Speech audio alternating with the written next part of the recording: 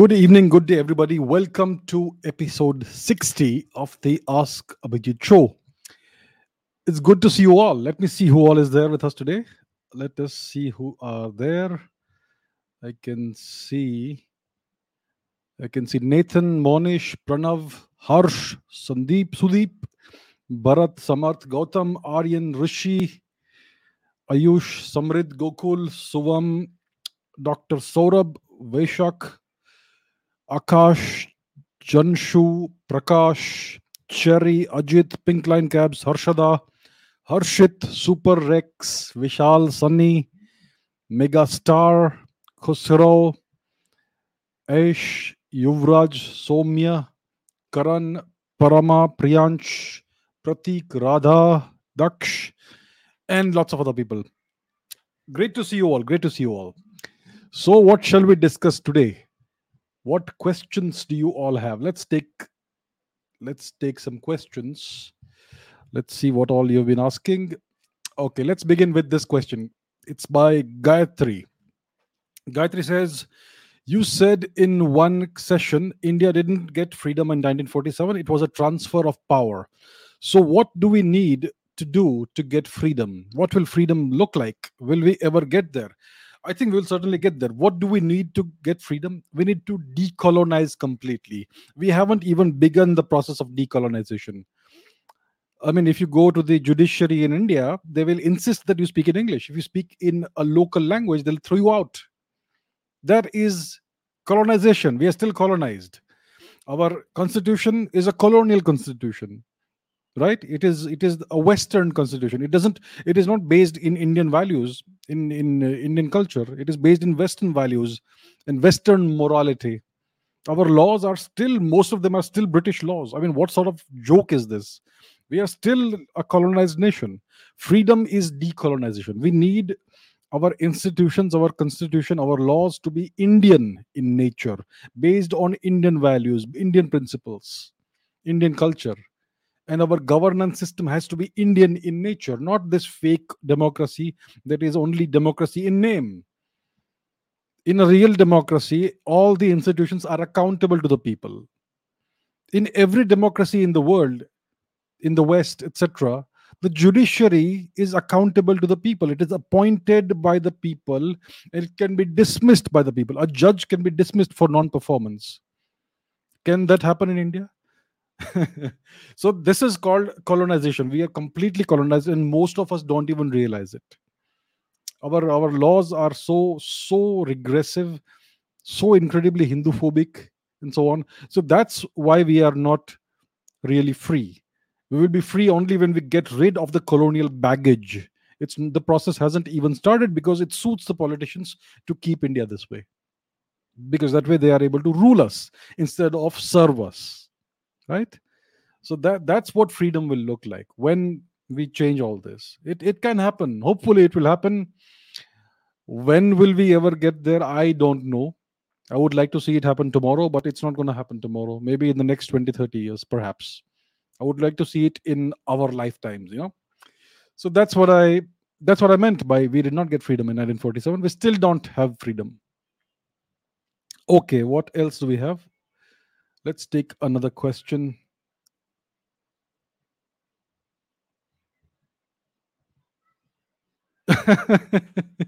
From which university did you study? Does it matter from where I studied? Have I learned anything from any university? I went to school, college, university. Did I ever learn anything from there? I mean, whatever knowledge I have, which is why you come and see these sessions, do you think I acquired that knowledge in school, college, university? I acquired none of that in school, college, or university. The education system is a complete and total waste of time. The only reason why we have to go through the education system is to acquire a degree, because you cannot get a job unless you have a degree. You have no status in society unless you have a degree. So education is all for degrees and status. That's all it is. But it's all pointless. It's worthless. It doesn't contribute anything to society. I I have not learned anything of value, unfortunately, from school, college, or university. I cannot think of a single class I attended, a single lecture that I attended, in which I learned something that I did not already know. I have learned everything through self study. I don't remember a single teacher who impressed me. That's just the way it is. I mean, think back to your childhood, to when you attended school, college, whatever. Did you really learn anything there? You had to learn everything on your own through homework and through going home and studying the textbooks on your own, or going to tuition classes or whatever, just randomly mugging up stuff, right? So that's how it is. So it doesn't matter in India, in any other country also. I mean, today everyone knows this scam that is the Ivy League education system in the United States. It's a scam, and that's how it is. So the real knowledge that you can acquire is something you do through self study. I don't have any guru. I have learned, nobody has ever taught me anything. That is the sad truth. I have learned everything on my own. So it doesn't matter which university I went to. It's immaterial. It's pointless. The knowledge that whatever little knowledge I have acquired it on my own because of my curiosity, and because I invested, I don't know how many hours reading various books and various other sources of knowledge. So that's what it is. All right.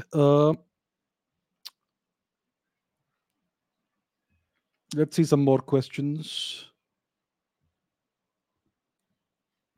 So, Based Gamer says India's average IQ is given as 82. Is it true or some Eurocentric data? I see, I'm not sure how accurate IQ is in actually measuring someone's real intelligence. The guy, what's his name? Nassim Nicholas Taleb calls IQ a pseudo scientific swindle, right? That's point number one. So IQ may not accurately reflect how intelligent a person may be, right?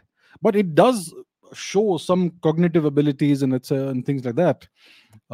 People who are great achievers typically tend to have higher IQs. So there could be some relation, but it may not be entirely accurate. Now, India's average IQ, who has decided that India's average IQ is 82? On the basis of how much data, and is that data actually representative of the nation as a whole? 1.3 billion people. I don't think India's average IQ would be 82. I think Indians are the most intelligent people in the world, more intelligent than the Chinese, more intelligent than the Jews, more intelligent than the Europeans, Americans. I think Indians are the most intelligent people in the world. So I whoever is decided or calculated India's average IQ as 82, they need to have their own IQ examined again. I'd say, right? Armed Forces Lover says the role of China in the Manipur attack, and at the same time the presence of Chinese army in POK, any relation between them. See, the POK is in the northwest of India. Manipur is in the extreme east of India. So there is no relationship between the presence of the Chinese soldiers in POK and what happened in Manipur. That's thousands of kilometers apart. But I would say that the Chinese certainly have a role in whatever insurgency has occurred in the northern, in the eastern. We call it the northeast. It's actually the far east of India. So whatever has happened in the past, since the 1950s, 60s, etc., whatever insurgencies have erupted in the northeast, these movements emerged for a certain reason that had nothing to do with China, but the Chinese certainly took advantage of that and fanned the flames. They have supported various terrorist organizations in Manipur, in Nagaland. Nagaland, it's still very much active. There is a lot of separatist sentiment in Nagaland, which is mainly fanned by two forces. One is the Chinese, and the second is the West through the Catholic Church. So that is certainly there. Yes. Now, what is the role of China in the Manipur attack? I'm not sure which terrorist organization is responsible for this attack. Manipur has been a hotbed of insurgency and terrorism since the 1960s and 70s. It all started for a certain reason, and later these terrorist outfits just became essentially gangs of extortionists, and the politicians were at a certain point in time very deeply involved in that. So I'm not sure which terrorist organization has claimed responsibility, or if any of them has claimed responsibility. There, Manipur, actually, half of Manipur is more than half of Manipur. I think 80% of Manipur is currently the people. See, it's like this: Manipur is about 40-45% Hindu. The rest is all Christians, converted tribals. The Hindus are confined to just one place in Manipur, the Manipur Valley, the Imphal Valley. Let's take a look at the map. That will make things easier to understand. Okay, let me share my screen. Okay, let's go to maps. Maps. Let's go to Manipur. So we have Manipur here. So this is the state of Manipur, and now you have this.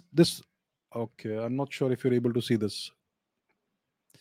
Let me stop it and let me share it again.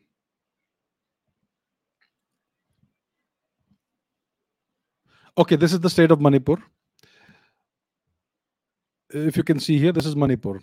And this is the Imphal Valley region. This is the only place where you have Manipuri Hindus, the Meiteis.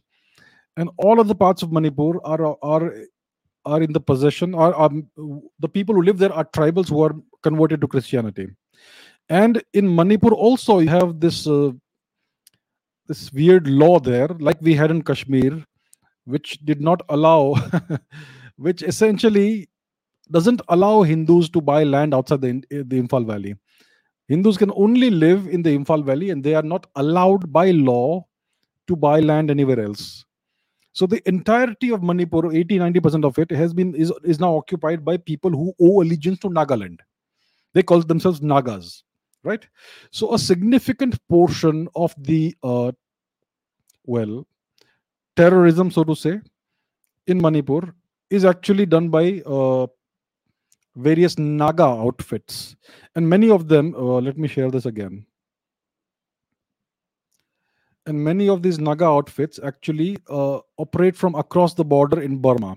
This region, if you can see my mouse pointer, is Burma, Myanmar. And this region is home to the same tribal groups that are present in Manipur. So many of these activities happen from across the border. If you remember, a few years ago, we had to do a surgical strike in Burmese territory on one of the Naga terrorist outfits, the Kaplang group, I think it was. And the Chinese have been supporting these groups. If you look here, it's just a couple of 100 kilometers, and then you have the Yunnan province of China over here. So they essentially ferry arms, ammunition supplies across Burma into Manipur and Nagaland, and that's how these terrorist outfits are supplied by the Chinese. So I think it's quite possible that the Chinese have a hand in this. One of their spokespeople, the spokesperson, the editor of the Global Times, he actually tweeted about this, that we can support separatists and terrorists in India's northeast as one of the ways to retaliate against India. So it's part of their official policy. So it's quite possible that the Chinese have a hand in this. And if there is the case, they need to be taught a lesson. This cannot be allowed to go on. So, right. So that's the answer, sir. Okay, let's take some other question. This is by Lata Ramesh. Please give your opinion about Kangana's statement about independence given in 1947 is a bhiksha, or it's a donation. Do you agree with her, or do you condemn her statement? I do not condemn her statement. She is right. Like I said earlier, we did not get any real independence. It was given to us on the terms of the British. We did not get the kind of independence we wanted. We actually got dominion status in 1947. Then, according to historians, dominion status was revoked in 1950, and we became a full independent republic. I well, there are many people who still dispute that claim that we may still be under dominion status, and the papers and all the documents have not been ever made public. So independence is never given; it is taken. Let me show what Mustafa Kemal Ataturk had to say about this. All right. So, okay, well, let me share my screen. Here we are. What did Mustafa Kemal Ataturk have to say about sovereignty? So Mustafa Kemal Ataturk was the founder of Turkey. He liberated Turkey in the Turkish War of Independence in the 1920s, early 1920s. This is what he had to say about sovereignty. Sovereignty and the right to rule cannot be conferred on anyone, no matter who, as a result of an academic discussion. Sovereignty is acquired by force and power and violence. Sovereignty is not given, it is taken. And this guy fought.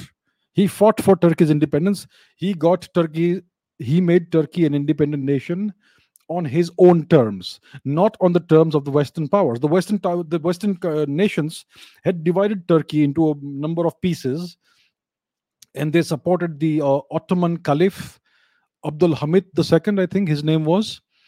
And it was the kind of thing we have in India today. It was a rule based on Western values. It was independence, quasi independence for Turkey, based on what the West prescribed for Turkey, on the terms of the West, of the Western nations, the nations that won the First World War. So it was a humiliation for Turkey, and that was not in accordance to what the Turkish people wanted. So Mustafa Kemal Ataturk fought the war of independence. He defeated all of these occupation powers, and he acquired independence for Turkey on his own terms. So that's why Turkey is able to pursue an independent geopolitical policy. And you may agree with it or not. Even I may not agree with it, but at least they are genuinely independent, right? So we are not genuinely independent. We are still laboring under the weight of colonialism. So Kangana Ranaut is completely right. Independence, it was not independence. We are still colonized. If you're colonized, you're not independent. And whatever so-called independence we got was dominion status. It was a transfer of power from one set of crooks to another set of crooks appointed by the first set of crooks, right? So she's right. I agree with her. All right, let's take some more questions. Aman asks, does India have any benefit of S400? Aman is saying is, what is the benefit of acquiring the S400 system for India?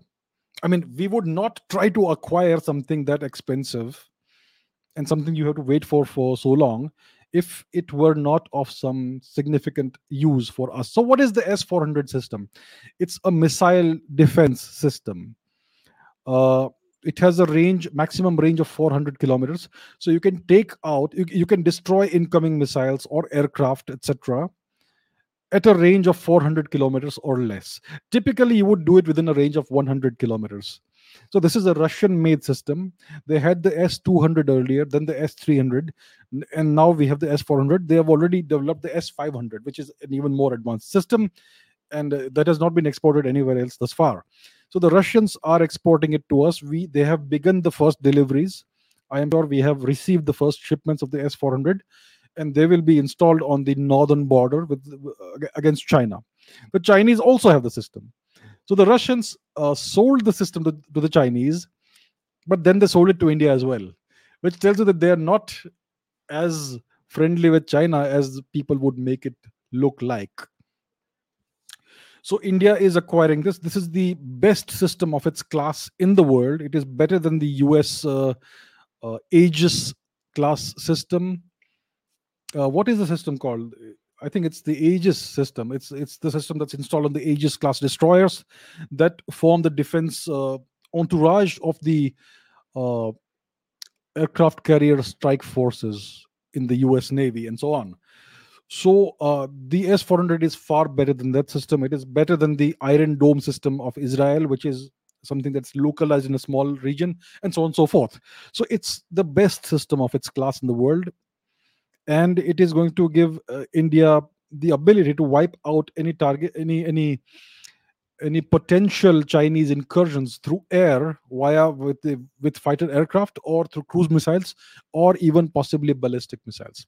It's primarily an anti-aircraft system. So it can take out lots of aircraft at the same time. It can track multiple aircraft and take them out. It has multiple layers of missile defenses and so on. So it's a very good system. It is certainly worth buying the system.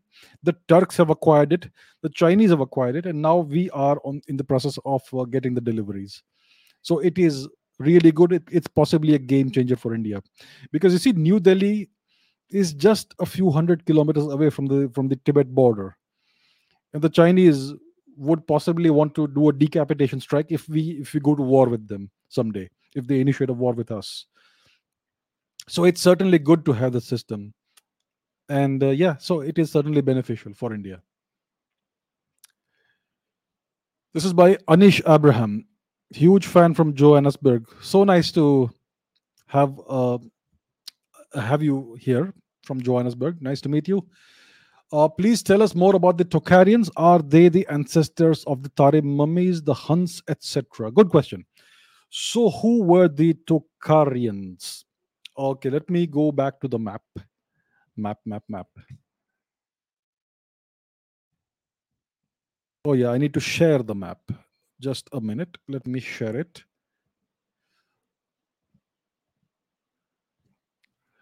So, the Tokharians are an ancient population group. They used to live in this region here. So you see, this here is India, as you know. If you go north of Kashmir, then you reach this part of this geographical region, which is currently part of China's Xinjiang province. This is the Tarim River Basin. So this is where these people used to live, the Tokharian people. You find these mummies, very well preserved mummies. The mummies are very well preserved, and these are very old mummies, several thousand years old, like typically 3 4 thousand year old mummies. They are very well preserved because of the extreme dryness of this region. This was once a fertile region, the Tarim River Basin. I think this is the Hotan River, but there is a Tarim River also somewhere here. So this is the Tarim River Basin, and that's where these Tokharian mummies are found, and they have also found pieces of ancient text, etc.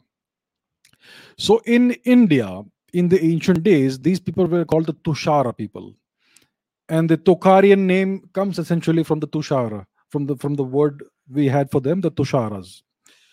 So who are these people? So if you look at the Tari mummies, if you look at the mummies of these people, they look more like Europeans than Indians. They are typically, many of the males are about 6 feet tall or even taller than that. Many of them have red hair or blonde hair, and so that's how they look. But if you examine their genetics, those are Indian genetics. R1A1A, which is the Indian haplogroup. It originated in India about between 18 and 26,000 years before today. So these people had Indian origin patrilineal genetics, yes, but they looked more European than Indian, like than present day Indian. So red hair, blonde hair, all that, tall, fair skin, etc. Because we have very well preserved mummies, and their language is called the Tokharian language, the Tushara language. So let's see what that language looked like. Let me see.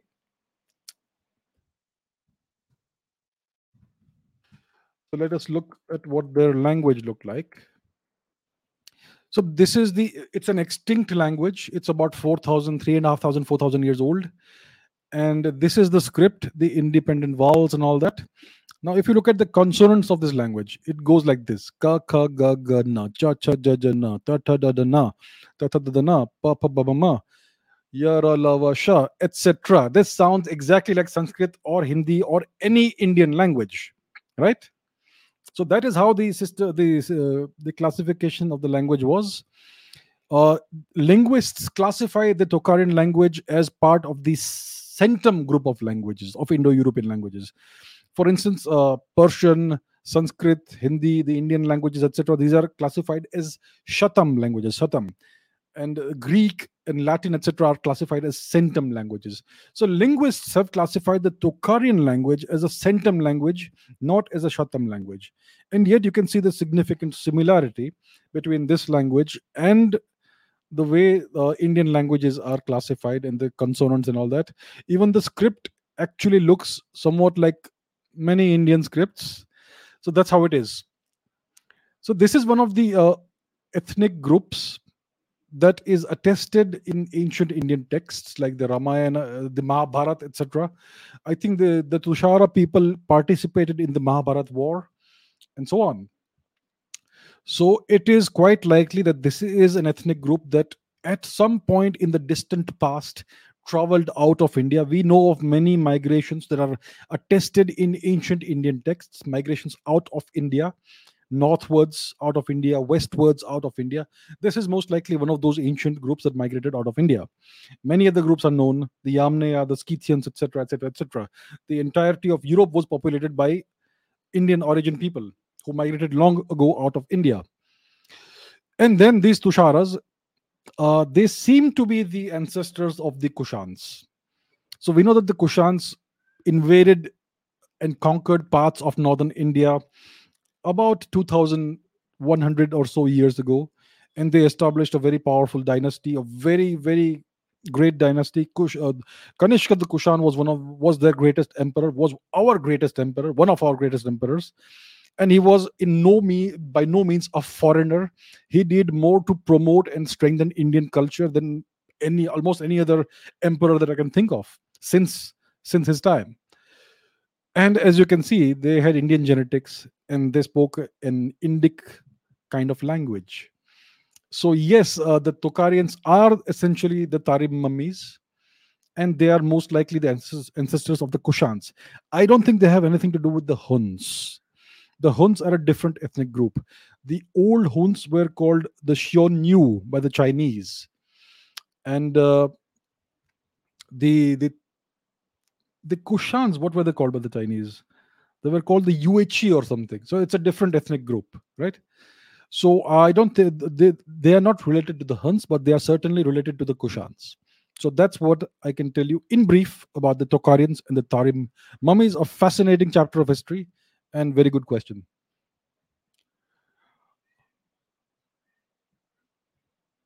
Mark Max says very big fan. Thank you. Keep up the good work. Thank you very much. Jai Shri Ram. Thank you very much. All right, let's take some more questions. Sonali, I have answered many times, so you can check out my some of my old video clips. Samrit says, why have Indo-Russia relations deteriorated over the years? See, the world changes, geopolitical equations change. There is no such thing as friendship in geopolitics. It's all about convergence of interests. So, during the Cold War era in the 20th century, India was a satellite state of the Russians. It is because of the policies of the great Shri Jawaharlal Nehru ji, right? He was a lover of socialism. He was a lover of whatever else, Fabian socialism. So he chose to adopt the Soviet socialist model, and he did not even do that properly. So it led to the horrific Nehruvian rate of growth that stifled India's development during most of the 20th century. But India was a geopolitically good uh, ally to have for the Soviet Union, and that's why India and Russia had very strong relations during that time. It's because India was very useful to the USSR as something as a counterweight to American influence in Asia, and that's why we had very good relations. And they used to supply various weapons and things like that to India, the MiG 21 and various other things, some submarines, etc. After the collapse of the USSR, the and the breakaway of the various Central Asian republics, etc., Russia's priorities changed. It first became a capitalist economy during Boris Yeltsin time, which was a horrific mismanagement of the country. The country went deep into poverty. Then Vladimir Putin took over, and he has strengthened Russia again. Now the world has changed. It is no longer a unipolar world with one single superpower. Now we have the Chinese threat. The Chinese are a threat to India. They're a threat to Russia also. But the US is so anti-Russia that the Russians have kind of created a quasi-alliance with the Chinese because their interests currently align. Now India is drifting towards the US as something that will help it in its to counterbalance China, and that's why our interests don't align as strongly with the Russians as they used to earlier. But we do have a common enemy in China, and that's why we still have reasonably good relations. And there is a great deal of warmth between the two nations, between the peoples of the two nations, etc., and between the leadership also. I think Mr. Modi and Mr. Putin have a very good equation, personal equation. I think Mr. Putin is supposed to visit India in the near future, so we'll see how that goes. It'll be interesting. So I think they haven't really deteriorated. The relations aren't bad in any way, but they are no longer as strong as they used to be because of these reasons. Currently, the Russians are involved in Afghanistan because they want to maintain a certain presence in Central Asia, which they regard as their traditional sphere of influence. They don't want the Chinese to gain too much influence in this region, and the Russians are also, in some way, uh, they are associating in a variety of ways with the Pakistanis also, which they never did in the past. So they are doing whatever serves their interests best, and we have to do whatever serves our interests best. That's how the game of geopolitics is played. There is no friendship and such like, right? There are no friendships and enmities. You have interests, national interest. That's the main driver of everything you do. So that's the status of India and Russia and the relations between these two nations. Somia says, "What is the origin of the people of Pakistan? Baloch, Punjabis, Pashtuns, Sindhis." I mean, do I have to answer this? The origin of the people of Pakistan is India. Pakistan is Indian territory. I'm really surprised to see this question.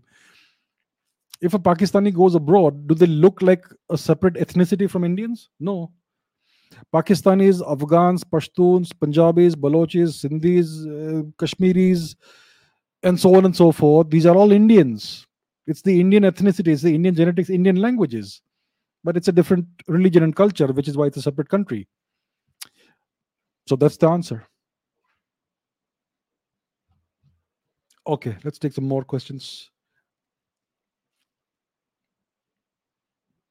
hmm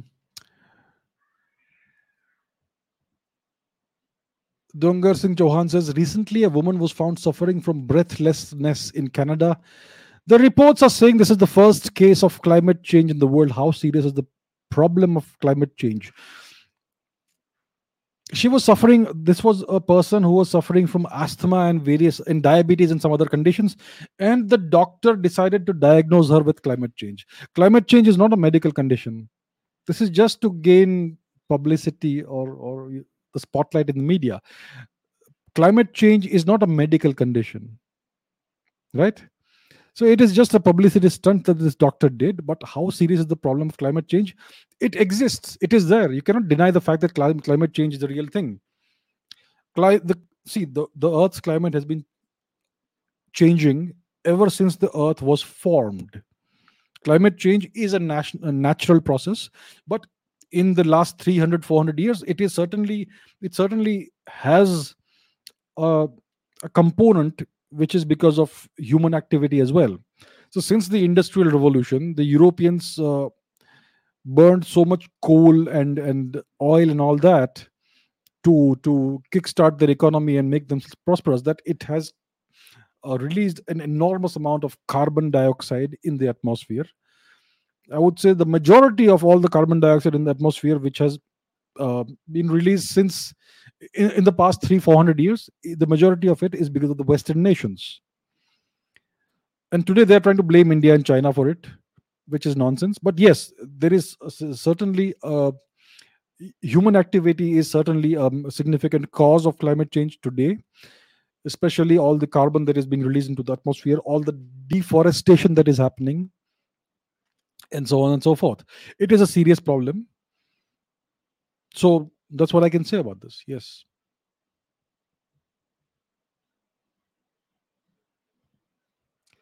Tanuj says, what is the contribution of literature, particularly fiction, in the development of a society? Literature is part of culture, isn't it? Fiction is part of culture.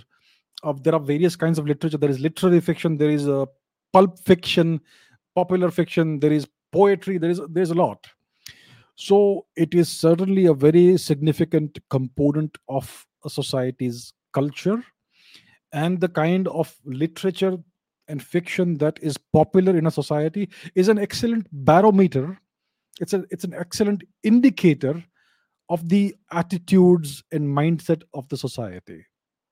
So if you look at and not just literature and fiction, the kind of games you play, the kind of content you consume online, uh, the games. I mean, if you look at, let's take American society for instance.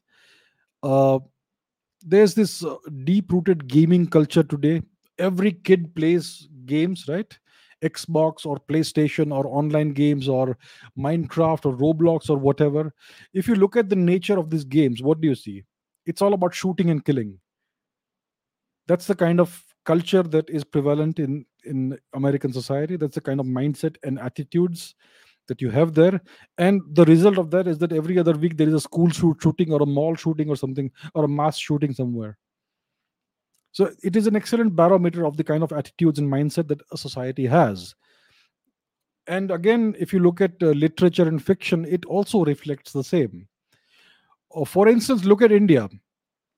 There is almost no literature or fiction being produced in India in Indian languages. So that tells you that Indians are losing touch with their roots, right? And whatever is being published in English, it's unfortunately very mediocre in my opinion, in my personal opinion. I have certain standards. They may differ from your standards or other people's standards. I am saying it from my perspective, right?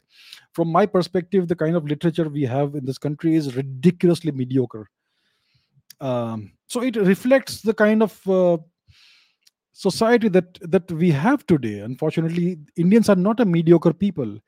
Indian society is not mediocre. It's a great culture, the oldest civilization, the greatest civilization. But we are passing through a phase of mediocrity, which is the result of all the social engineering through the education system, the media, and all that. Right? I get the feeling that inside the head of every Indian there is a Bollywood song going on at any given point in time. So that's the kind of brainwashing and mindset we have in this country today. There is no science fiction being written in India. Why is that? Because there is no understanding of science. There is no understanding of what future one would like to envisage. There is no science fiction being produced in India. That is so disappointing. So yes, the literature and fiction is an excellent barometer of the state of society at any given point in time. Very interesting question, very good observation. Right. Okay, this is by Shyam. Do you think that India has plans to take back POK in the near future as the S-400 is deployed on the Pakistan border? I don't know where the S-400 has been deployed. I don't think it's a good idea for the government to announce that it's been deployed here or there. I would expect that it will be deployed on the Tibet border. Pakistan is not such a big threat. We can deal with Pakistan in other ways. It is mainly to counter the Chinese threat that we have purchased the S-400. That's my assessment, and I don't think the government has made any announcements of where the system is or will be deployed. So that's point number one. Now, does India have plans to get POK back? Of course, it does. We will get POK back. When it will happen, I am not privy to those plans, so I can't say. But I would say in the next 5 to 10 years, it will happen. Maximum 10 years, when the time is right, and we will make the conditions right before we go ahead with whatever needs to be done, right? So I think it will happen within the next 5 to 10 years. But as far as the S-400 system goes, I personally believe it will be deployed, it will be more useful on the Tibet border. All right.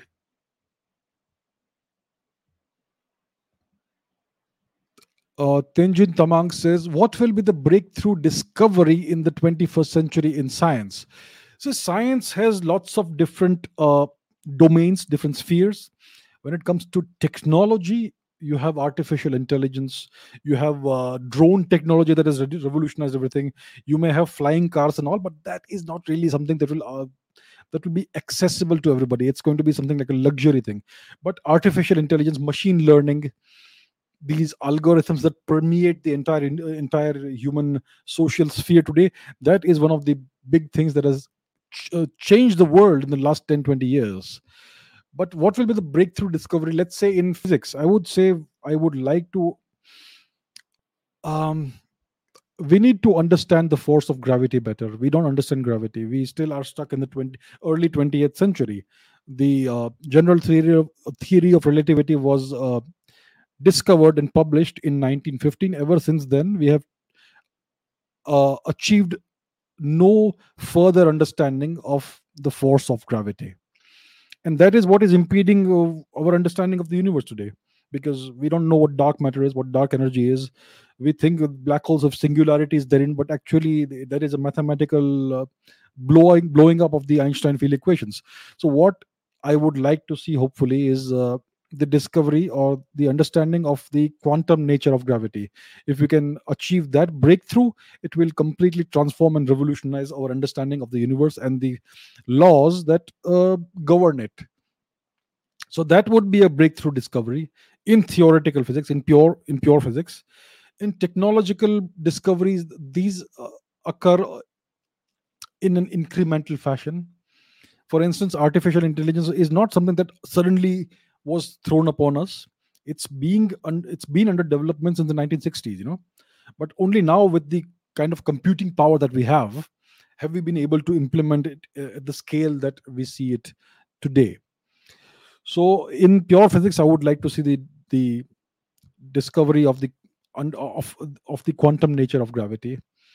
So that would be, for me personally, the breakthrough discovery in 21st century. The 21st century was supposed to be the century of gravitation. Thus far, it has not been. Hopefully, it will happen. Deepan Bhattacharya says, why do most Indian parents discourage their child from doing research? It's because of the uh, climate of scarcity in India. You don't have enough jobs to for everybody, right? I mean, everybody wants a high-paying job. Everybody needs a high-paying job to live a decent middle-class lifestyle. Anything below middle class is poverty, right? Nobody wants their children to suffer in poverty, and that's why parents parents are afraid for the children's futures, right? That's why they want the children to do well in school and college and university, whatever, get the degree with high marks and high percentages and all that, and then get a nice safe job in some industry, in the government sector or private sector or whatever, and then have kids and all that. That is the safe approach. And because there are so few jobs, there are so few seats in college and university, there are so few jobs available, there is such a scarcity of jobs. That's why parents want children to focus only on academics, on mugging up everything, getting the highest marks, getting the degrees, so that they can get one of those few precious jobs. If children start doing research because they have the intelligence and the aptitude for that, where are the research jobs in this country? How many research institutions do we have, either in biology, in biochemistry, physics, science, astronomy, computing, technology? Do we have any research institutes? Do we have private companies that encourage research? For instance, in the US, lots of private companies do their research in house. So there is a great demand for talented researchers in technology, in physics, in mathematics, in the finance sector, and so on. In India, there is no such thing because the government has not created the right kind of environment for entrepreneurship and startups. Today, things are changing. Okay, so let's not say nothing is happening, but we are not there yet. We have not yet reached the kind of we have not yet constructed or created the kind of environment you have, for instance, in Silicon Valley, where great ideas get funding. You don't need to beg people for funding. You will get funds if you have a good idea, and your project will take off. So Indians, like I said, they are the people who are essentially the core of Silicon Valley. They are the ones driving all the research and all the progress and all the technology in the US. So it tells you how intelligent and how creative and how brilliant Indians are. And we have 1.3 billion Indians in India. So imagine if you unleash the true potential of Indians in India, what they will be able to achieve. So that's why we need to create this environment. And once that happens, once there will be opportunities for research, once there'll be a great demand for intelligent, talented, brilliant researchers, then Indian parents will realize that it is fine to do research. They will then encourage their children to do research, because then the opportunities will be available. So it is something we have to understand.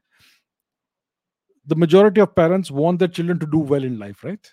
So that is why they discourage their children from doing research, because they see the world from a different perspective. They have experienced the world more at greater depth than the children have. And so it unfortunately it does make sense, right? That's how it is. All right. Okay, let's take some more questions. Malika says, Bibek Debroy once said that 95% of existing Sanskrit manuscripts are not translated.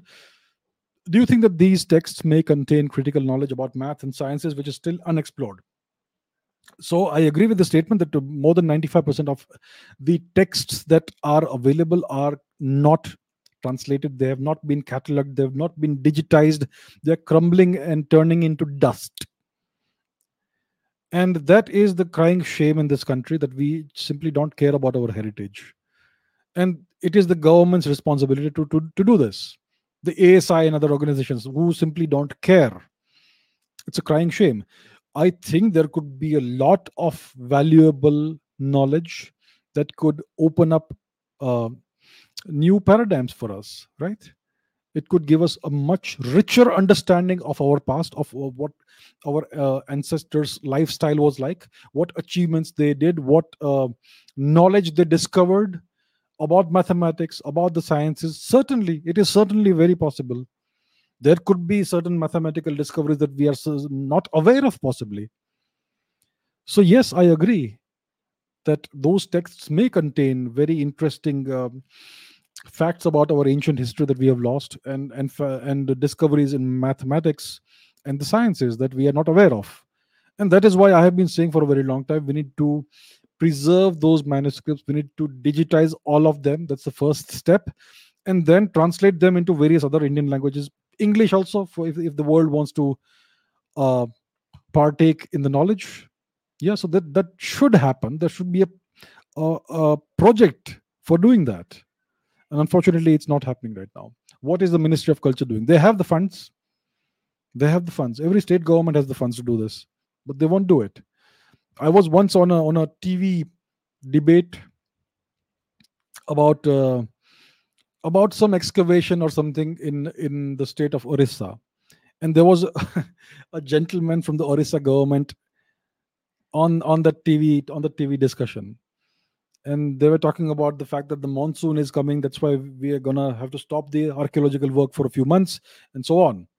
So I asked the gentleman that you have the funds and everything. Why don't you create a world class museum, only one museum in Orissa, where you can keep all these priceless artifacts, so that the people of Orissa, Kalinga, can see what their heritage is like? And this gentleman was unable to answer me, because he agreed we have the funds, but it looks like there is no political will. And I'm not trying to single out the state of Orissa. This applies to every state in India and the entire Indian governance system. They simply don't care. They have the funds to do everything they want.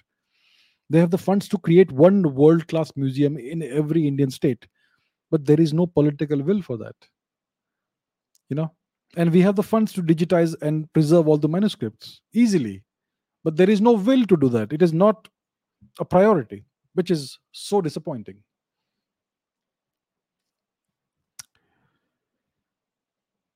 Okay.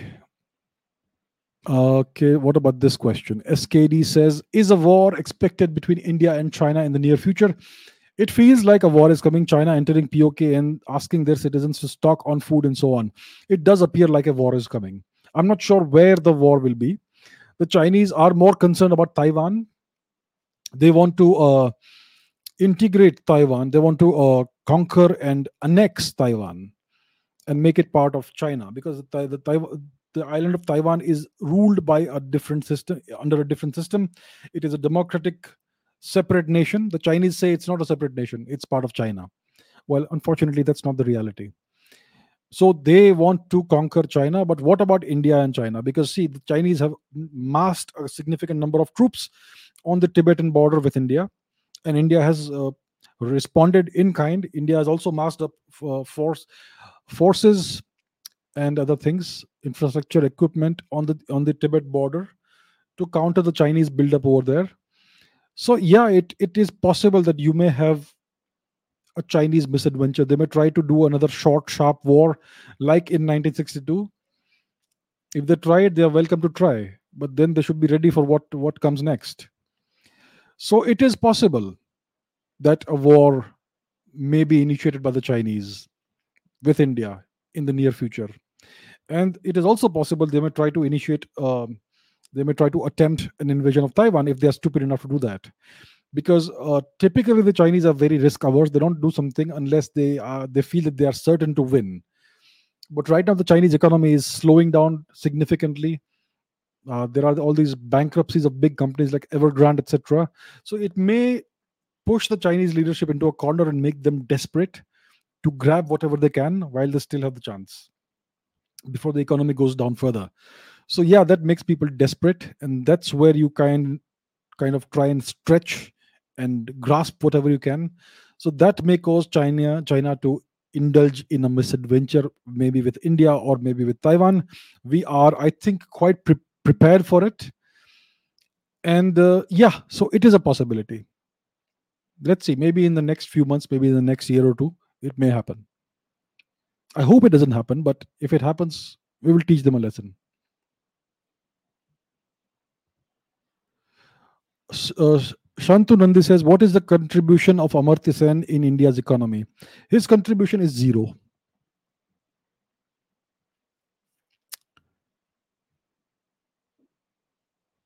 Okay, let's. Okay, what about this question? Ashish Bora says, why does no one talk about the massacre of Native Americans? It's a very inconvenient thing to talk about because it will expose the fact that the continent of North America and South America actually belongs to the natives, not to the European origin people. The continent was stolen from the Native Americans. And there was this horrific genocide that took place over there over a couple of centuries. I would say at least 100 million Native Americans were massacred in North America at the hands of the European invaders, the British, the French, etc. And their land was stolen from them. And that is the present day nations of Canada and the United States. And even today, they are essentially second class citizens, the natives in these two countries. They live in reservations where there is no infrastructure, there are no facilities, nothing. And there is a great deal of racism against them. So certain kinds of lives don't matter in America. That is the truth about America, you know. So it's very inconvenient to talk about Native Americans and what they had to undergo. So that's why no one talks about it.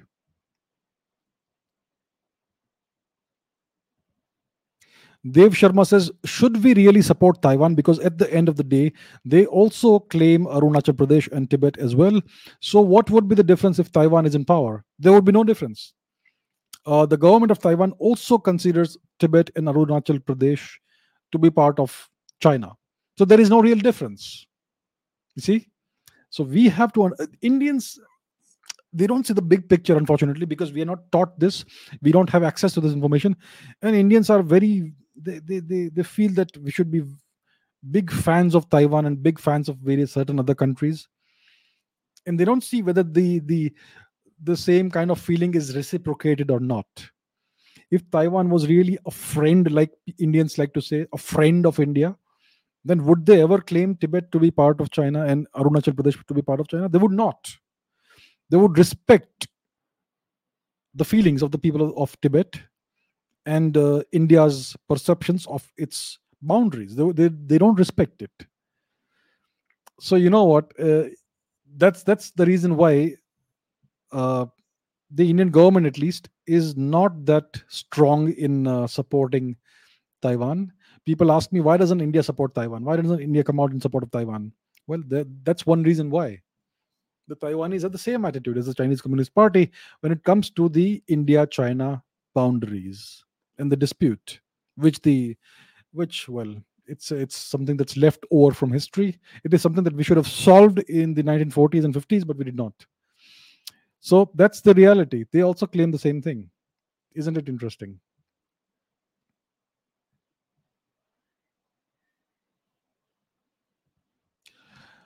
Mr. Wright Trooper says, why was the Indian subcontinent always invaded from the west but not the east? For instance, Bengal faced invasions from the west despite being situated on the very east of the region. Well, yeah, it's an interesting question. Maybe because there was no significant empire to the east, and there was no Abrahamic religion that emerged in the east, right? So maybe it's just an accident of history. We did have migrations into India from the east. For instance, the Thai people, they migrated into present day Assam. They are called the Ahom people, the ancestors of the Ahom people. So if you look at the culture of Assam, it is a beautiful syncretic culture which has elements of the Thai culture and the old Thai religion or belief system, and it is now mixed with Indian culture, Indian genetics, and all that. So it's a very interesting mixture. So you had a migration of this ethnic group into Assam. But yes, typically you have if you look at the big picture, there has been no actual invasion of India from the east. It's always been from the west, and the invasions have also happened from the north. For instance, you had the Scythian and Hunnic invasions, and also the Kushan invasions. Now, the Kushan invasion, the Hunnic invasion, the Scythian invasion were not in any way as destructive as the Turkic invasions, because the Huns who tried to invade India, they eventually succeeded to some extent. They peacefully and harmoniously assimilated into the Indian population. They did not try to impose a foreign language, foreign culture on India. They adopted Indian culture and religion and traditions. The Huns. The same goes for the Scythians, who essentially were Indian origin people, if you go back a few thousand years before that. And same goes for the Kushans, descendants of the Tukarians, Tushara people. So these were invasions that did not really uh, harm India's culture and demographics in any way. The Turkic invasions and the subsequent European invasions are what really harmed India.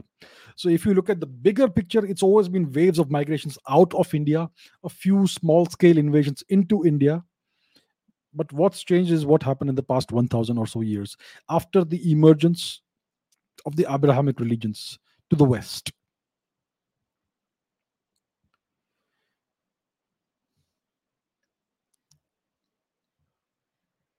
Okay, let's take some more questions. My views on Bibi Lal receiving the Padma Bhushan.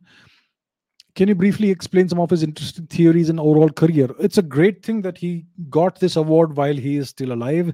He could most probably be the world's greatest living archaeologist.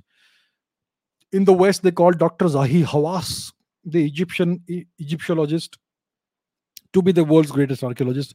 I disagree. I think Professor Bibi Lal is the greatest archaeologist in the world. He was the head of the ASI, and he actually did some good work as the head of the ASI. And his career as an archaeologist spans more than 50 years, more than 5 decades.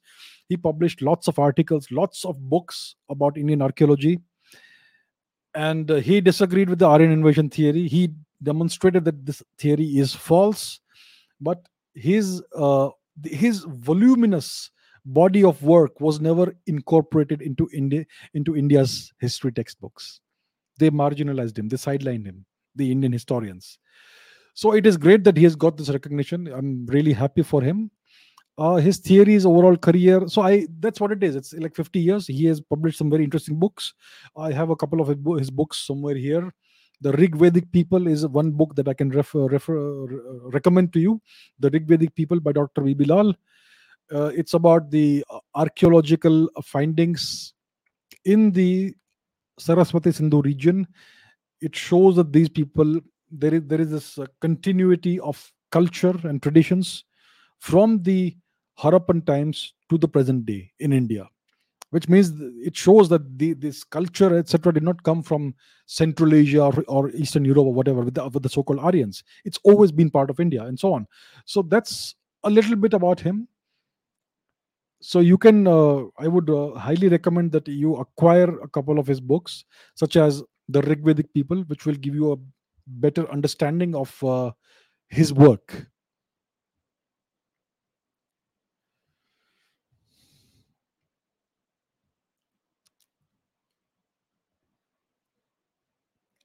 Yeah, I think I answered this question. His contribution to India's economy is zero. Is he a communist? He's a Marxist. Yeah. Yes. The best book to learn Sanskrit is what Chinmay Solanki asks. There's a book in Hindi called Sanskrit Swayam Shikshak. Very good book. If you study that book, you'll be able to start speaking in Sanskrit within half an hour. And within 3 months, you will have a reasonable mastery, conversational mastery of the language. You won't become a real master of the language, but you will be able to actually have conversations and understand the language reasonably well. Just 3 months.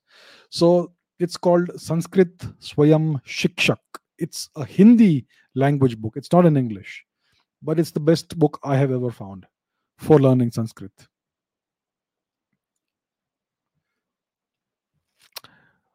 Okay, let's see what else we have. Oops.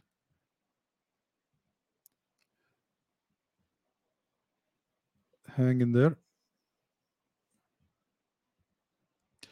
Okay, Sid says, I read an article in India Facts. It claims that the Narmada man existed in India 300,000, 3 lakh years ago, which was the Homo sapiens. This debunks the out of Africa theory. My views. I am aware of the Narmada man. Let's take a look at what Narmada man was and looked like. Let's do real time research.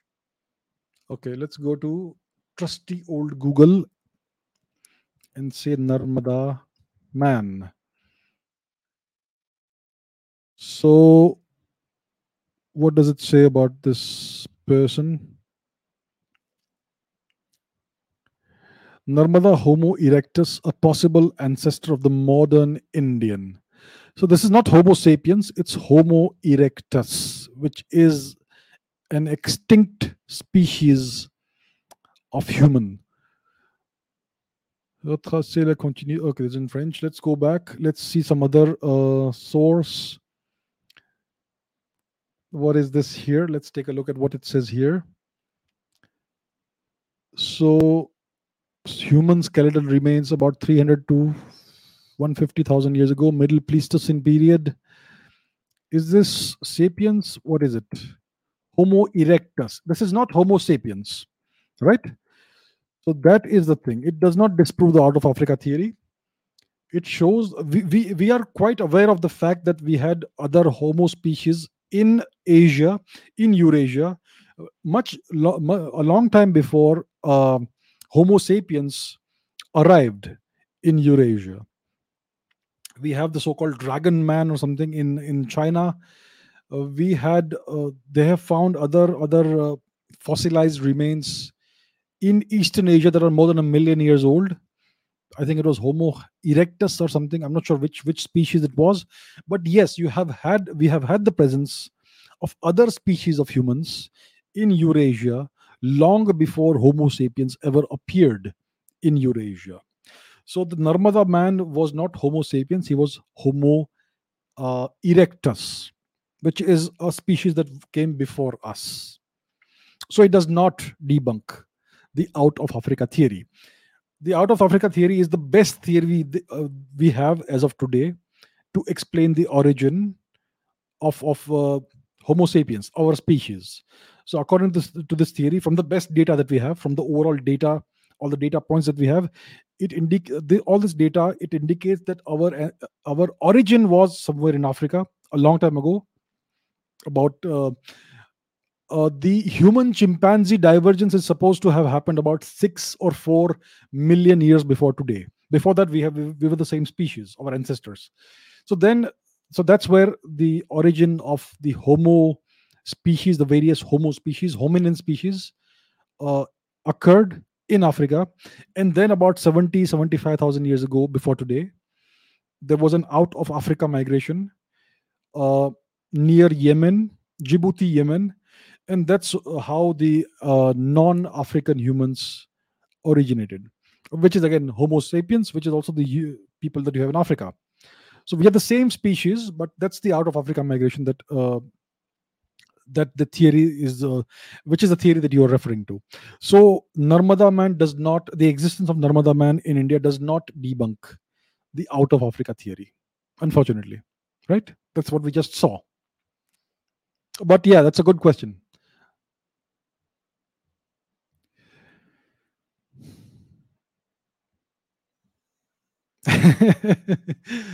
Aditya Trivedi says, if Gandhi is a thief, well, I'm not sure he's a thief, but yeah, okay, I know, I understand what your sentiment is. Then why did Sardar Patel support Nehru and Gandhi? And why did he leave the prime minister seat to Jawaharlal Nehru? Well, that's a very good question. Why did Mr. Patel do that? He could have been the prime minister of India. I mean, the Congress people voted for him. He got 14 votes, and Mr. Nehru got 0 votes or 1 vote, whatever. It was overwhelmingly in support, in favor of Mr. Patel to be the first Prime Minister of India. Then Mr. Gandhi asked Patel to step down and allow Mr. Nehru to become the Prime Minister, and Mr. Patel agreed. So Mr. Nehru was selected by Mr. Gandhi to be the Prime Minister of India. It was not a democratic election by any means whatsoever. So he became the Prime Minister of India undemocratically. And today they teach us democracy. They complain about not having enough democracy in India today. So why did Mr. Patel support Nehru and Gandhi? Well, I don't know why he did that. Why did he do that? Your allegiance is supposed to be to the nation and to the people, not to some individual, right? So I don't know why Mr. Patel did that. I would also like to remind all of you about the events of 1946, the great Indian Navy revolt, which threatened to wipe out Britain's existence in India. If that revolt had gone on for a week or two more, it would have spread to the Indian army, and then within 24 to 48 hours, there would be no Europeans left in India.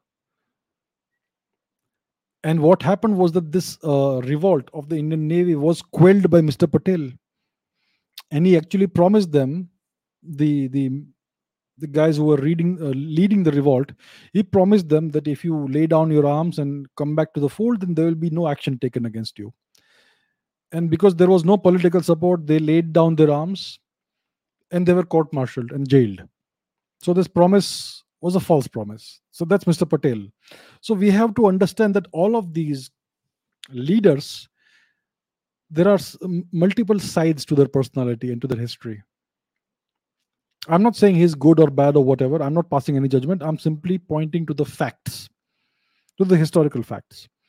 So Mr. Patel agreed to step down, agreed to step aside in favor of Mr. Nehru. And we know the consequences of that decision. It hurt India immensely.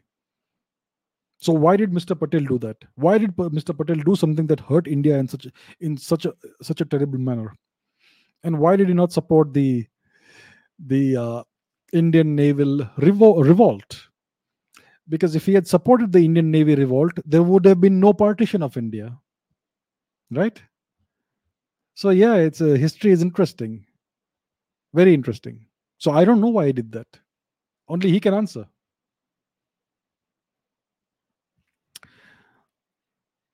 Okay, why? See, when you ask me, I mean, I can see some other questions here. I don't know why he did that. I can't read people's minds, and I have not studied Mr. Ambedkar in any detail, so I don't know. So there are certain people whom I have not studied. I have certain interests, and I study historical figures and personalities that align with my interests. I have certain criteria for people whom I consider to be great.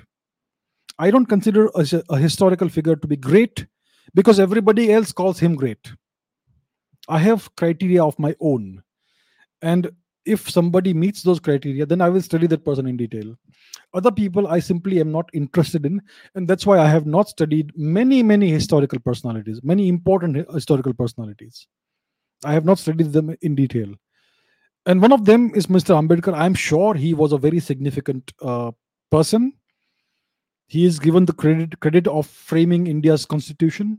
Okay, great, all right. But I have not studied his life and his history and his works, etc., in any detail whatsoever, and therefore I am not aware of why he did this, if he actually did do it. So, don't know. Sorry.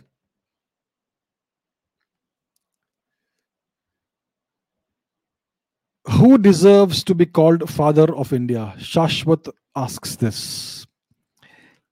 Well, India was not born in 1947. So nobody from that time period deserves to be called the father or the mother or whatever of India. India is named Bharat. So it's named after King Bharat. So maybe he is one of the people who can be called the founder or the father of India. I can think of some great historical personalities like Lord Ram, Lord Krishna, etc., who could come close to actually deserving such a title. But these little Lilliputian personalities like Mohandas Gandhi, etc., don't deserve to be called the father of India. You see, that is my personal opinion. I know lots of people will hate me for saying this. So be it. So I don't have any person in mind who I would say deserves to be called the one person who is the father of India. India is a very old civilization, more than 10,000 years old at the minimum. So we don't even know who the real founders are. We don't know. Most likely the foundation of our ethnicity, our civilization happened some 60, 70,000 years ago, or maybe 50, 60,000 years ago, after the out of Africa migration. We are the oldest population group in the world because we have the highest genetic diversity in our population outside of Africa, which tells you that we are the oldest population and ethnic group in the world. So, when it comes to Indian culture, Indian civilization, there have been many people who contributed. Many of those names are lost in time. So I don't think any person could be called the father of India. If one person has to be given this title, it could be King Bharat, it could be King Rama, Lord Krishna, perhaps. These people, their work actually has had that impact. So you essentially asking me who is the greatest Indian, right? That's what you're actually asking. Who can be considered to be the greatest Indian? So what is the criterion for greatness? That's what I would ask you again. Do you have a set of criteria for a person to be considered great? I mean, is somebody to be considered great because all the historians call him or her great? If the Romila Thapars and Irfan Habibs call somebody great, does that mean that that person is great? Or do we need to have a set of criteria? I would say that a person should be called great if they have impacted lots of people in a positive way. The larger your impact, the greater you are. The more lives you touch and transform, the greater you are. And that transformation has to be positive, not negative. Mao Zedong killed 100 million Chinese. So he impacted at least 100 million Chinese lives, but the impact was horrible. So I don't call him great. Joseph Stalin killed 30, 40 million or more Russians. So he had a huge impact, but there was a very negative impact. Lord Krishna impacted an entire civilization. He touched the lives of millions of people. Right? He changed the destiny of the subcontinent of Indian civilization. He ensured the defeat of the adharmic Kauravas. and he ensured that the incompetent Pandavas were sent into exile into the Himalayas. Now, again, I'll get hatred for saying this. Did somebody like Yudhishthir deserve to be the king of India? A person who could not control his gambling impulses, who gambled away his wife and his brothers? Did a person like that deserve to be the king of India? No. He was incompetent. He could not control his base impulses. Did somebody like Arjun deserve to be the king of India? He was a great warrior, very brave, but he faltered on the battlefield. He was not willing to fight. What's the point of being a great warrior if you can't do the right thing? A person like that doesn't deserve to be the king of India. So Lord Krishna transformed the entire dynamics of India. He got rid of all these incompetent and adharmi people, and he did the right thing for the country. So that is a huge impact. He impacted the entire civilization, and he is still revered today. So that is a big positive impact. These are criteria, So, that's the kind of criteria you need to have to consider somebody great. Don't start considering people great and lions and whatever because everybody else says that. And then when I say something contrary to that, I get this backlash. So please use your intelligence. You are all intelligent. Use your intelligence. Have your own criteria for judging somebody to be great or not great. Please do that. Use your intelligence. Don't be sheep. Don't use the results of other people's thinkings. Don't form your opinions. Don't base your opinions on other people's opinions. Use your own intelligence. Please do that. Right. Okay, let's take some more questions. Why didn't Lord Krishna crown himself the king of Bharat? Because he was not interested in power. Okay, let me ask this question. Everybody, so one of the names of Lord Krishna is Parthasarthi, the Sarthi of the Parth. Parth means the archer. That is Arjun. So he was the Sarthi, the charioteer of the great warrior Arjun, right? So it is, people mostly see Lord Krishna as somebody who served the Pandavas, right? So was he serving the Pandavas? All the political machinations that Lord Krishna accomplished, did he do it in the service of the Pandavas? Many people tell me that he backstabbed the Pandavas by sending them into exile and getting rid of them because he had his own ulterior motives and all. The question is very simple. Whom did Lord Krishna serve? Did he serve the Kauravas? We know he did not. But did he serve the Pandavas? Did he participate in the Mahabharata war on behalf of the Pandavas? Or did he have some other motives? The answer is very simple. He served the civilization. He served Bharat. He served Dharma. He got rid of the Adharmi Kauravas. And then after the war was finished, he sent the incompetent Pandavas into exile. And then he crowned somebody else as the king of Bharat because he was not interested in power. He was interested in getting rid of all these people who would have taken India to its doom. And then whom did he crown as king? I don't remember. Some young guy. I think a descendant of the Pandavas, I think. So one of the people of that lineage, but somebody new and somebody fresh. Somebody who could be guided in the right direction. So he was not interested in power. He was interested in serving the people, the culture, the civilization of India. And he was interested in serving Dharma. He was a servant of Dharma and the people and the civilization. That is why he did not crown himself king of Bharat. He was not doing all this for personal glory and personal ambition. That's the reason why. That's why he is considered to be so great. That's why Indians today worship him as an incarnation of Lord Vishnu, the same as Lord Ram. Please understand this. These are lessons in leadership, true leadership.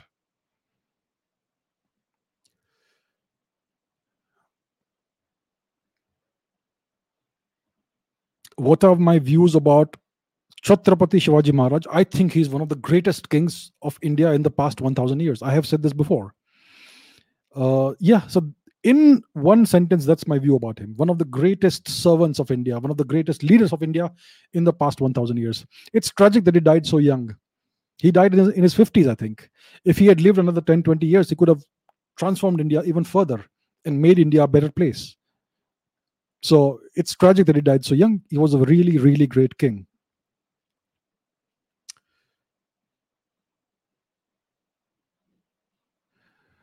Okay, let's take some more question. How are Brahmins responsible for conversion of Hindus? I have no idea how Brahmins are responsible for any conversion of anybody. There is this great. I mean, I'm not sure, Sukhdev, if you have this, but overall we have this atmosphere today in India, which is driven by the education system, by the leftists, by the Marxists, of anti Brahmin sentiment. They now term Hinduism as Brahminism, which means that the deeper thing is that Hinduism is an evil, regressive, backward religion, and because they call it Brahminism, they are trying to now put all the blame on the Brahmins. So they are trying to further divide society. And I don't know where all these stories come from. Brahmins are responsible for this or that or whatever. So it's just unfortunate. It makes me sad to see this. You know. So I don't know in how Brahmins are responsible for any sort of conversion in any way whatsoever. I just don't know how it is so. That is not consistent with the facts. Was Nalanda University the best university of its time? I think it was one of the great universities. I think there were many great universities at the time in ancient India. So I would not say it was the best university, but it was the one that is the most in the spotlight for what Bakhtiyar Khilji did there. In one day, he beheaded more than 5,000 professors, teachers, students, more than 5,000, I'm sure, in one day. And then he burned the library, which burned for several months. So yeah, it was one of the greatest universities for sure in India. But we had many other great universities. Sharda Peeth in northern India, present day Pakistan occupied Kashmir.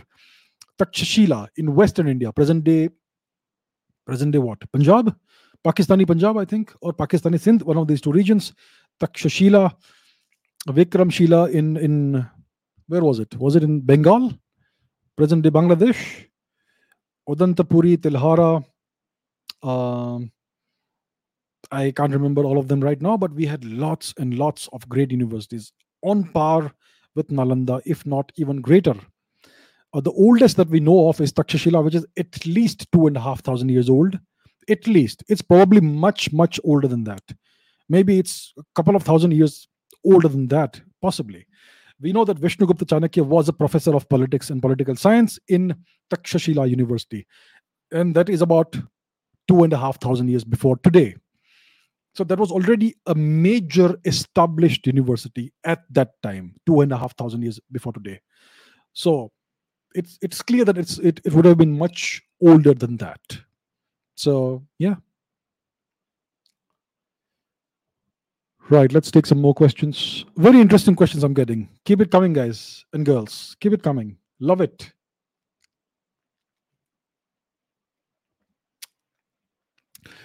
Okay, Kunal asks, why doesn't India care about Northeast India development and its culture and heritage? See, I'll tell you what. Yeah, it is true that the northeast of India, which is actually the far east of India, it is totally marginalized and neglected. Almost nobody is aware of it. If you ask somebody about Manipur, they'll say, "What? Manipal?" Right? No one knows about this because we are not taught this in the education system. I don't know what is being taught in the education system today, but when I was a kid, there was nothing at all about the northeast of India. No reference to the northeast of India. The only thing was some passage in the horrific civics syllabus in which you had to memorize all the capitals of all the states in which you had to.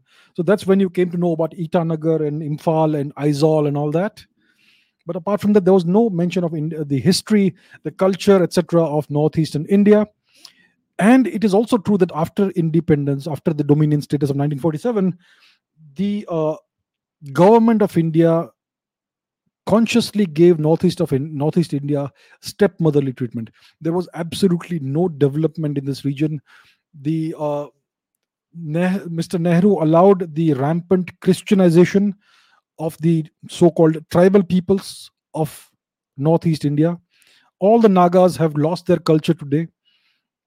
They believe that their ancestors were barbarians, they were uncivilized, etc. Come on, man. So it's tragic what's happened. The so-called Naga people, they're a group of different ethnicities, different tribes. Essentially, they had their own beautiful culture,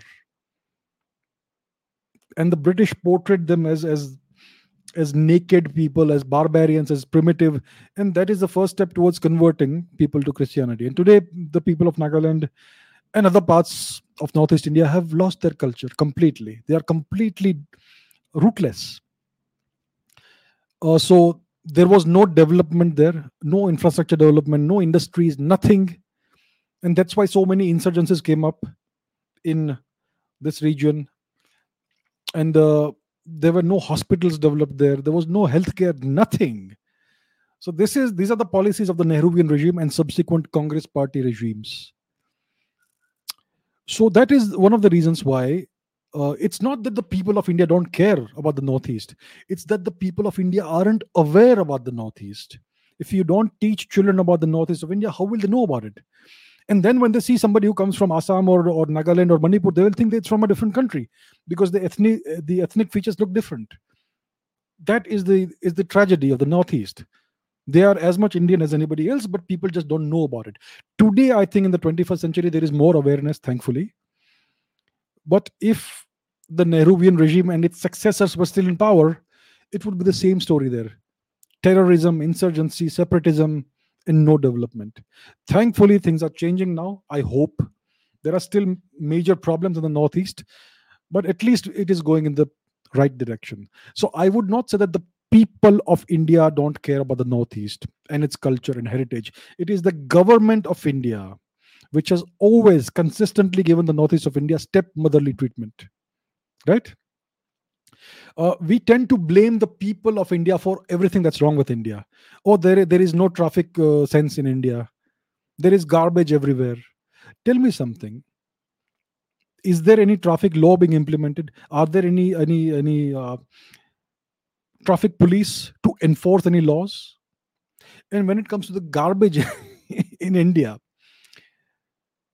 let's say you put all the garbage in the trash. First of all, the government doesn't provide trash bins in the streets and all that, so people are forced to dump the garbage wherever they can. Right? They have no control over what happens outside. They can only control what happens inside their house. So people keep their houses clean, but the outside is all in the hands of the local municipal councils and whatnot. And we know how they are: deeply corrupt, many of them. I'm not saying all of them. I'm not saying all are corrupt. But we know that many are corrupt, and many don't care about the people. So that's why you have all these problems. Garbage.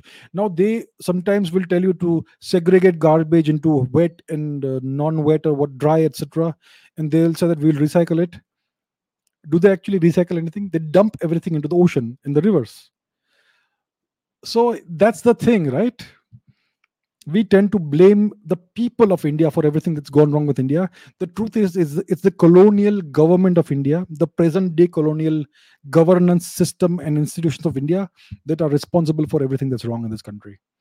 And that is what the attitudes that prevail with respect to the Northeast, the ignorance about the Northeast. It's because of these government policies, education policies, and all that. So I think that once people become aware of the Northeast, they do care about the Northeast. But people simply aren't aware, the majority of people today. So that is the great tragedy of the Northeast.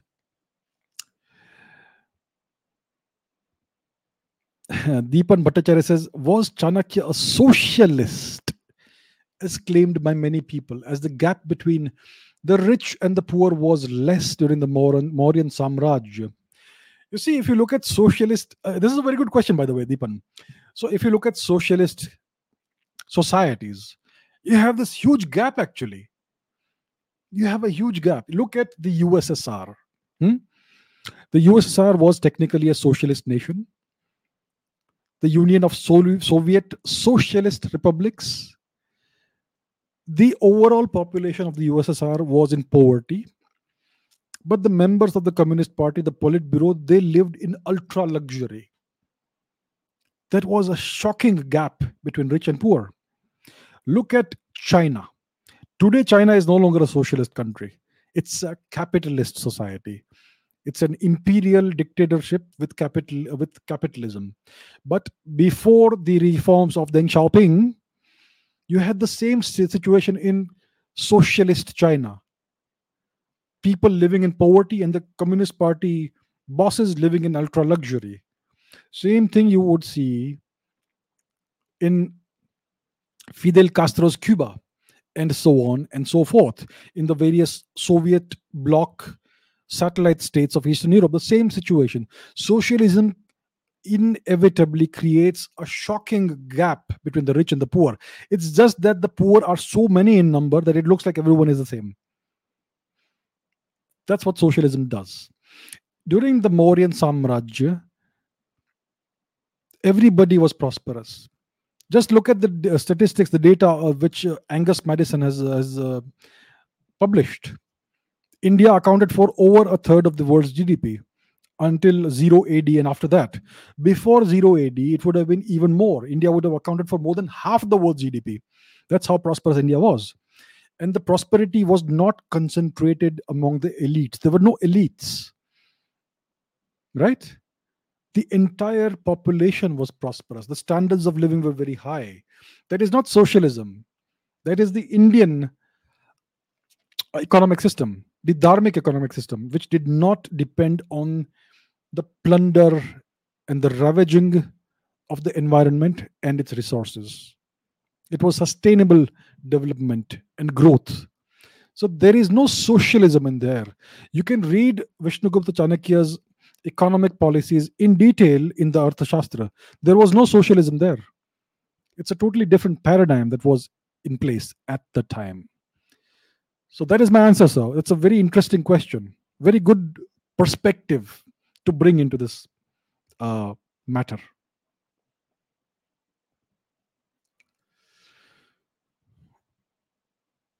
Okay, Sham says, do you think it is impossible for India to get the UN permanent seat because of China? I think it's impossible.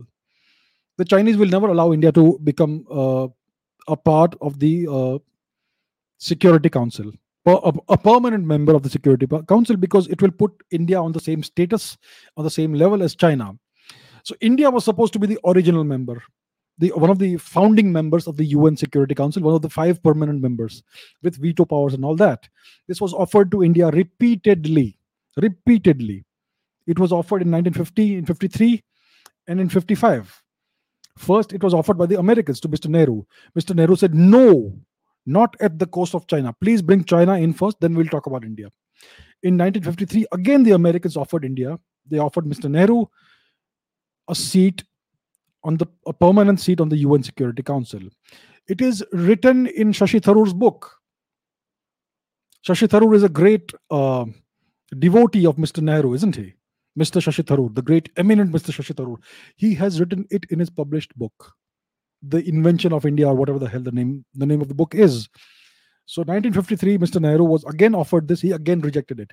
In 1955, the US and USSR got together and again offered the same thing to India. And Mr. Nehru again rejected it. He said, not at the cost of China. Put China first. And after that, the Chinese became one of the 5 founding members, permanent members, not founding members, but permanent members of the UN Security Council. And India was never considered again. And they are now able to use that power they have to hurt India in many, many, many ways. Thanks to Shri Jawaharlal Nehru. And Mr. Nehru in Parliament in 1955 gave a categorical statement that India has never been offered a permanent seat of any kind in the UN Security Council. Mr. Nehru lied in Parliament. He lied to the people of India as Prime Minister. Shocking, isn't it? Right. Okay, let's take some more questions.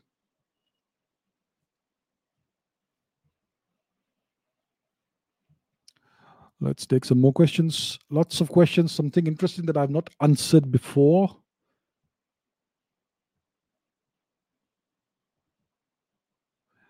Mayank Sharma says, why is there a sudden change in the scripts of the Indus Valley civilization and Vedic period at the time of the so-called Aryan invasion, migration, tourism? Which script has changed? So I am not aware of any sudden or gradual change in the scripts of the Saraswati Sindhu civilization? I'm not aware of anything.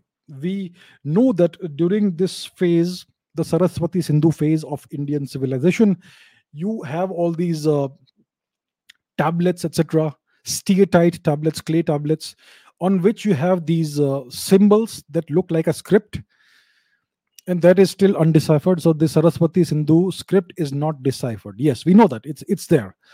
Now, where is the sudden change in script? Which new script came in? Eventually, you had the Brahmi and Kharoshthi scripts that came into that became prevalent, but there was no sudden change. It was a gradual change, and it seems that the Brahmi script may actually be somehow related to the uh, script of the Saraswati Sindhu phase of Indian civilization. And again, you don't find any of these scripts, either the Brahmi script or the Kharoshthi script or the Saraswati Sindhu script, anywhere outside India. So if it was the consequence of a migration, invasion, tourism into India, then you would find evidence of these scripts outside of India as well, in Central Asia, Eastern Europe, wherever these alleged Aryans are supposed to have come from. So that is not the case, right? So, like I have been saying so often, so many times I've said this, there is not a single data point that can point to an actual Aryan invasion or migration or tourism or picnic into India. I mean, they say today, based on genetics, that the Yamnaya people are the Aryan invaders or migrants into India. Right? The Yamnaya who wiped out the population of Europe, the male population of Europe. Now, the question is, if the Yamnaya are the Aryan invaders or migrants into India, why didn't they wipe out Indian males like the way they wiped out the European males? Why didn't they do that? And in Europe, you find this sudden change in the archaeological record, a sudden change in the culture, a sudden change in the burial practices. You find these mass graves of people who have been murdered brutally and thrown into the pits. So that is a clear evidence of a massive invasion, a sudden, abrupt change in everything in Europe. You don't see anything like that in India. You don't see any evidence of Yamnaya style graves in India, right? Show me a single Yamnaya burial in India, anywhere in India, in Afghanistan, in Pakistan, in present day India, anywhere. There is not a single such burial in India. So these are all lies. It's simply lies. That's all I can say about this.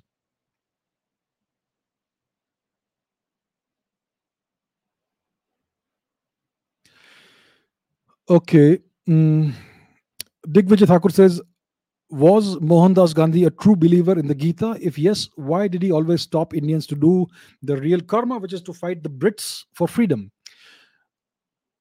So here's a very little known fact about Mohandas Gandhi. Mohandas Gandhi was not a Hindu. He was brought up in a sect called the Pranami sect. His mother, Putli Ben or Putli Bai or whatever her name was a member of an obscure minority sect called the Pranami sect. So, if you research the Pranami sect online, you will find what their practices and beliefs were. In this sect, they held the Torah, the Bible, the Old and New Testament, and the Bhagavad Gita as sacred texts. And all of these texts were treated as sacred texts, and they were studied by the members of the Pranami sect. So understand this. The Bhagavad Gita is a dharmic text. The Torah, the Bible, the New and Old Testament, and the Quran are non dharmic texts. Essentially, you could say these are adharmic texts. And these Pranami people, they hold these non dharmic texts to be sacred, which tells you that this is not a dharmic sect, right? And Mr. Gandhi has written about this, that he grew up uh, reading the Bible, the Quran, etc. And he considered these books to be sacred books for him. So one cannot make the claim that he was a true believer in the Gita or that he was a real Hindu. If you considered a non-dharmic text to be a sacred text, that automatically makes you not a Hindu. It's very simple. So Mr. Gandhi was not a Hindu. Please understand this. I mean, historians and the media, etc., they portray him as a great dharma guru or whatever. He was the exact opposite of that. And that kind of explains much of his political actions. Right. Could you please tell us the significance of the Kerala School of Mathematics in the field of astronomy and mathematics, calculus? So, the Kerala School of Mathematics was a wonderful group of mathematicians. It was a very good mathematical tradition that spanned several centuries. It was wiped out by Tipu Sultan, the tyrant, the butcher of Mysore. So, they had amazing mathematicians like Neelakantha, I think one of them, and Jeshtadeva, one of them, one of their names was, and they essentially discovered calculus at least 2 centuries before Newton is supposed to have discovered calculus. So they discovered calculus, infinite series, and much more. And it was Jesuit priests who came to India who stole this knowledge, transmitted it to the West, and that's how it was independently discovered by Newton and Leibniz in the same year. Imagine something as momentous a discovery as calculus being as accidentally discovered by two Europeans, one in Europe, one in Britain, one in England, and one in Germany, in the same year. How is it even possible? Can that be a coincidence? No, it's not a coincidence. It means both of these guys got their hands on a translation, and they both claim to have discovered it independently. And then there was a big dispute between the two of them as to who was the first. Neither was the first. It was Indians who discovered calculus, the Kerala School of Mathematics. Today, these facts are now coming to light, but today Western historians are trying to say that it was accidental and Newton and Leibniz discovered calculus independently. There was no transmission. It was something that was discovered independently, which is a lie. It was all stolen by Jesuit priests and transmitted to Europe after being translated.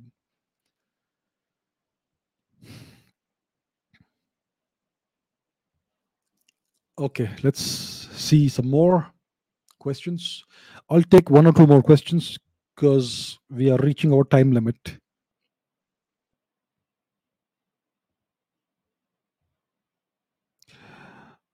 Okay, let's see. Richard says, why is there such a dearth of public works such as aqueducts, etc., in Indian history after the Harappan phase? See, India is a river valley civilization. We have river valley, all of our uh, settlements, towns, cities, etc., they are built around rivers in river valleys. This Sindhu, Indus Valley, the Saraswati Valley, the seven great rivers in the Punjab region, Sapta Sindhu region, those river valleys, the Narmada Valley, the Tapti Valley, the Ganga Valley, the Godavari Valley, and so many more. India is a river valley civilization. And when you have such incredible gifts of nature, so many great rivers, then you don't need to build aqueducts. An aqueduct is a work of engineering that transports water over long distances. That's what the Roman engineers built.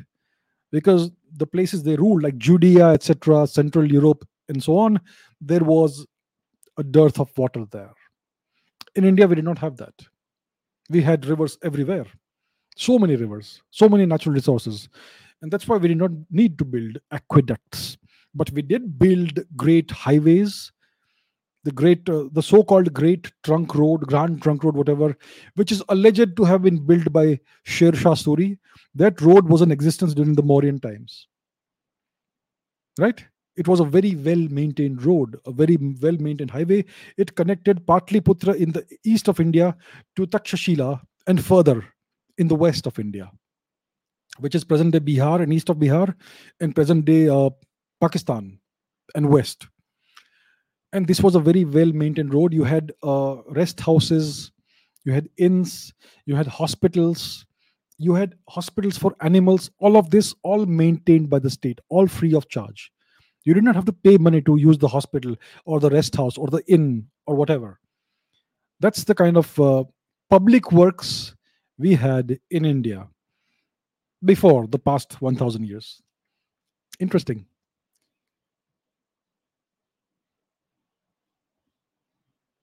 Okay, others says Wikipedia says Mahatma Gandhi's mother was a pious Pranami Hindu. Pranami Hindu is an oxymoron. It doesn't go together. Pranamis are not Hindus. If you worship non dharmic texts, if you consider non dharmic texts as sacred texts, you are not a Hindu. Simple. So I don't care what Wikipedia says. If you worship non dharmic texts, you cannot be considered to be Hindu. It's as simple as that. All religions are not the same. There are only three religions, the three Abrahamic religions. Hinduism is not a religion, it's a culture, it's a civilization. We don't have one book, one God, and one prophet, right? And we don't consider other religions to be inferior. And we don't believe that you will go to hell if you don't worship my book, my prophet, and my God, which is what these other three religions do. So if you consider their texts to be sacred, you are no longer a dharmic person. It's as simple as that. So she may be a pious Pranami, but she was not a Hindu. Okay. Any other questions? Let me see.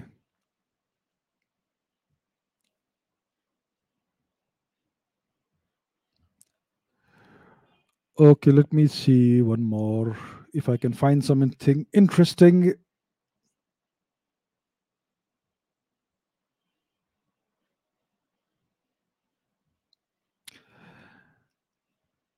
Where can I read the Vedas and Puranas? I am not sure. I think you may find some copies online if you look. Uh, it depends on which language you want to read it in. There are some translations of the Vedas in English, but I am not sure how reliable or accurate those translations will be, because there are many Sanskrit words that cannot be translated properly into English. For instance, yagna is translated as sacrifice. Yagna is not a sacrifice. A sacrifice is a ritual murder. Yagna is not a sacrifice, but that's how they translate our Vedic texts. So I don't know if they can actually be relied upon to actually gain real knowledge. I think you will find translations online. You may be able to buy translations on various online portals like Flipkart, Amazon, whatever. I'm not sure about the Puranas where you can find them, but if you look online, you may be able to find most of these things. Some of it may be available only in Sanskrit, for which you may need to learn Sanskrit, which is not a difficult thing to do. So that's what I can say in brief. What would have happened if the British had not come to India? What would modern day India look like? If the British had not come to India, we would all be speaking Marathi or Sanskrit, because the British destroyed the Maratha Empire. The Marathas had already annihilated the Mughal Empire. The Mughal emperor still existed, but he was essentially the mayor of Delhi. That's all he was, right? The Marathas they controlled the entirety of India, most of India, from much of southern India to northern and western India, eastern India, much of it, and all the way up to southern Afghanistan. So that was the Maratha Empire. That's what the British destroyed.